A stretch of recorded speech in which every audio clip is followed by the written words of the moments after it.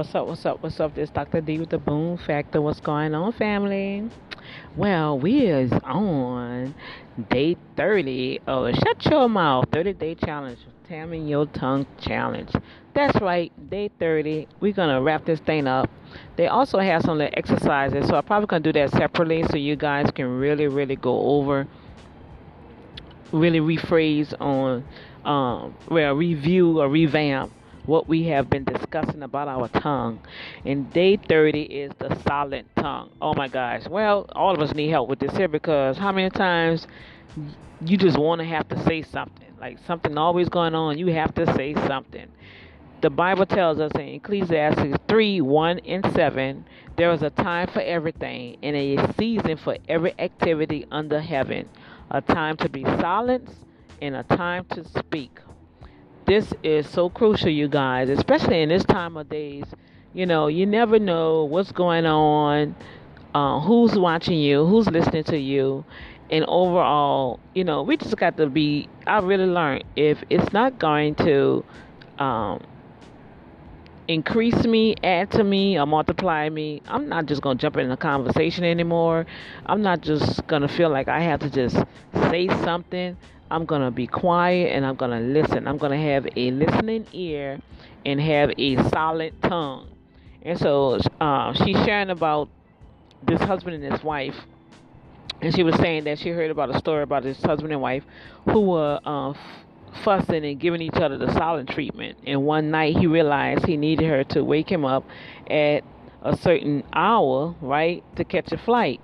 Not wanting to humble himself and be the first to break the silence, he left her a note to wake him up at 5 a.m. The next morning, he awakened to find out that he had overslept by a couple of hours and had missed his flight. As he leaped out of the bed to go and angrily confront her, he noticed a piece of paper on his nightstand. The note read, "It's 5 a.m., wake up." Not all silence is golden. I have devoted the previous chapters to encourage you to abstain from various negative use of the tongue.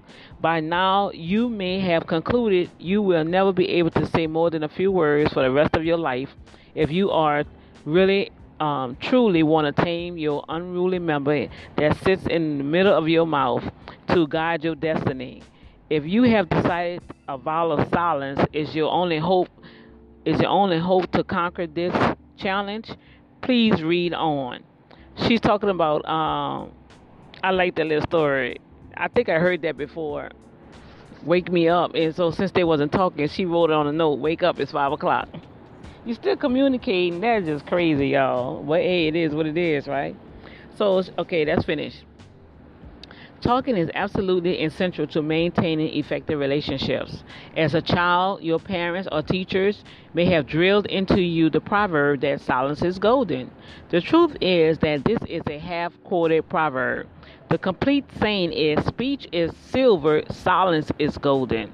While keeping one's mouth shut is a great virtue, effective communication is to a relationship what oxygen is to the body. To say speech is silver implies that speaking has significant value.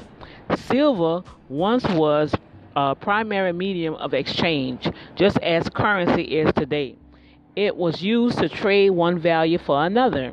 When we talk, it should be an exchange of valuable information.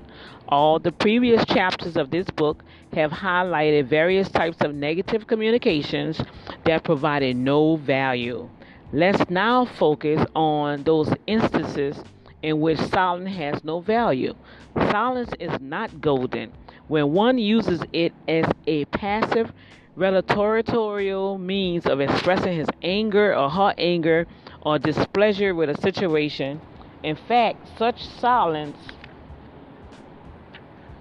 I gotta change the page, y'all. Such silence is a direct violation of the Lord's command to confront those who offend us. You see what I'm saying? It says, moreover, if thy brother shall trespass against thee, go and tell him his fault between thee and him alone. If he shall hear thee, thou shalt gain thy brother. Out of Matthew chapter 18, verse 15. This is so true, you guys.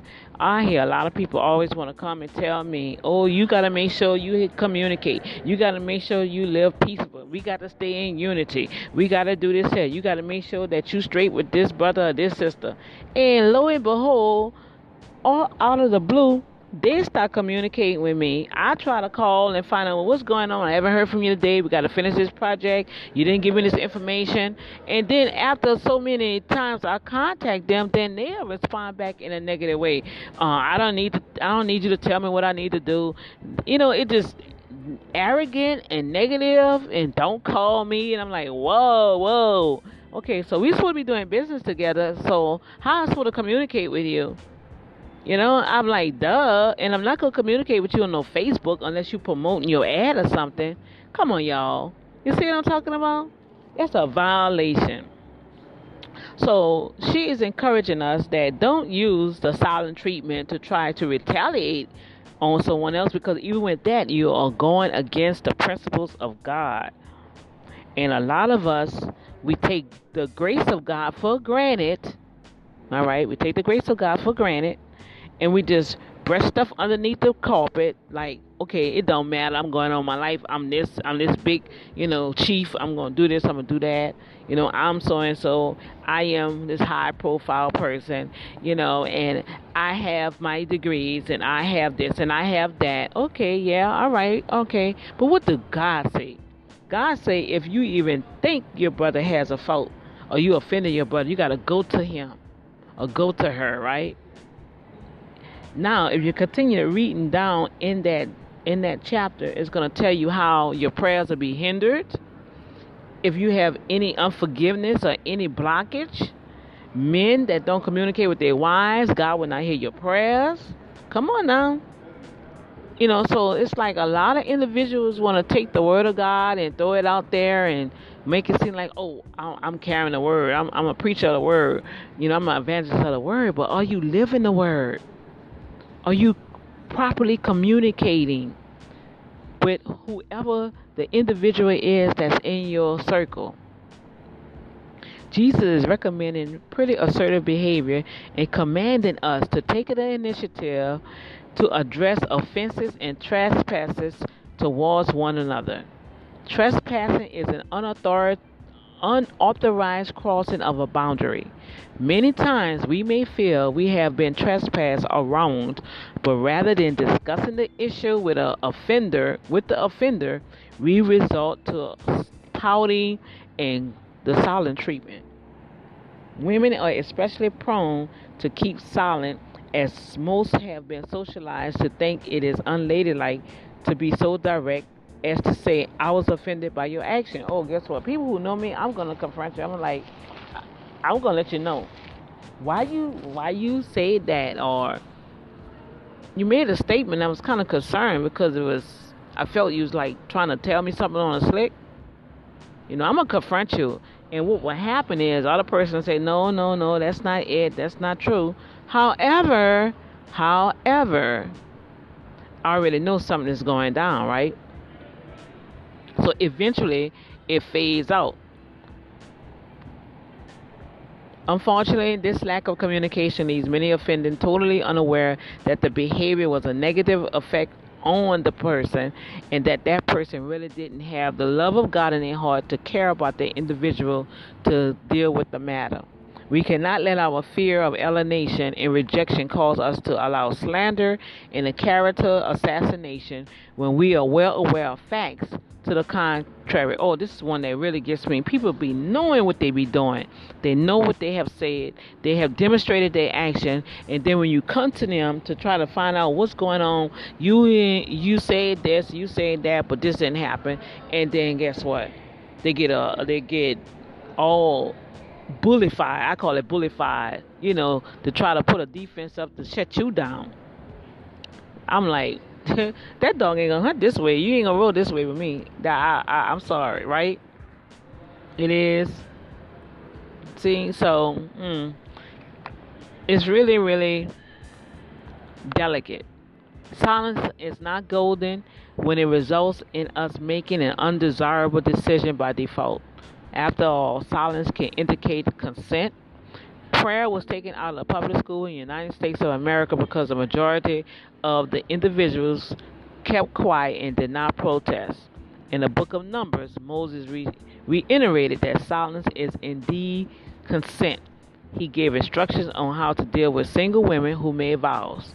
When a young woman, still living in her father's house, makes a vow to the Lord or obligates herself by a pledge, and her father hears about her vow or pledge but says nothing to her, then all her vows and every pledge by which she obligated herself will stand, right? But if the father forbids her when he hears about it, none of her vows or the pledges by which she obligated herself will stand. The Lord will release her because her father has forbid her. Whoa. See what I'm saying? Praise the Lord. He went on to instruct in a verses below between 10 and 5. Let me see if they have the chapter. Yeah, it's found in Numbers chapter 30, verse 3 through 5. And then further down you can read from verses 10 and 15 that shows the same rules that apply to married women. Her vows must also stand with her husband.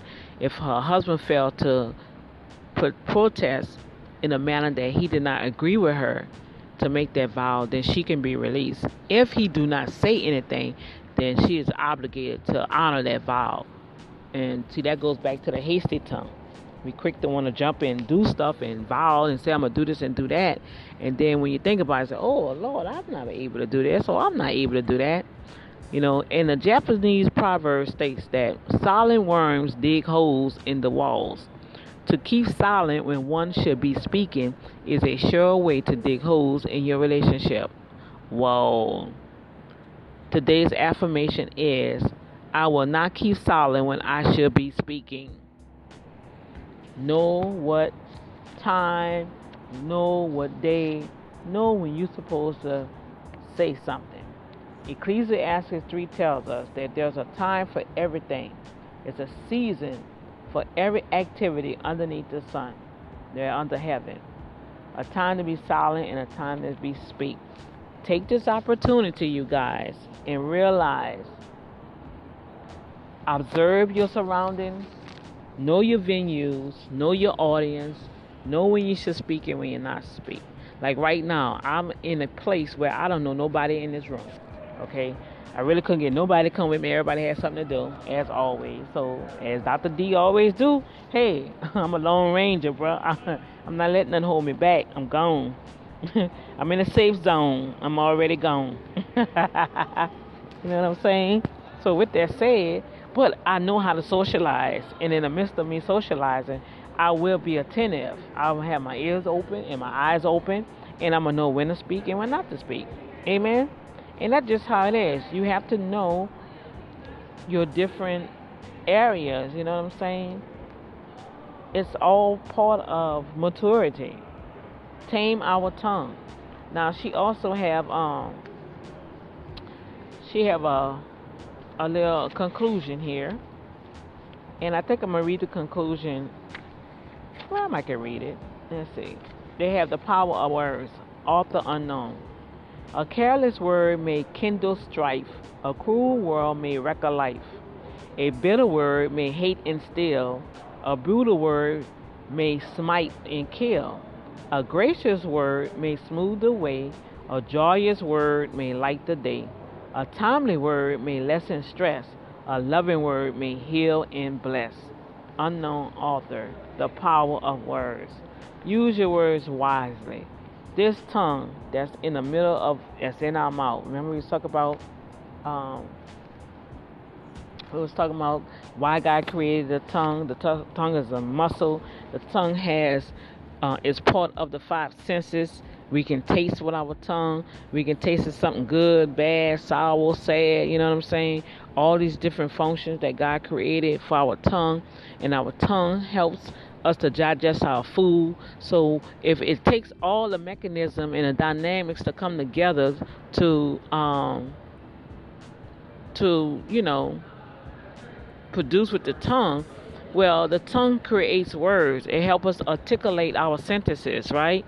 And so if we don't know how to properly use our tongue, use our words, all right, we can either build and edify somebody, or we can tear them down with the very words that come out of our mouths. So I want you guys to be encouraged with that.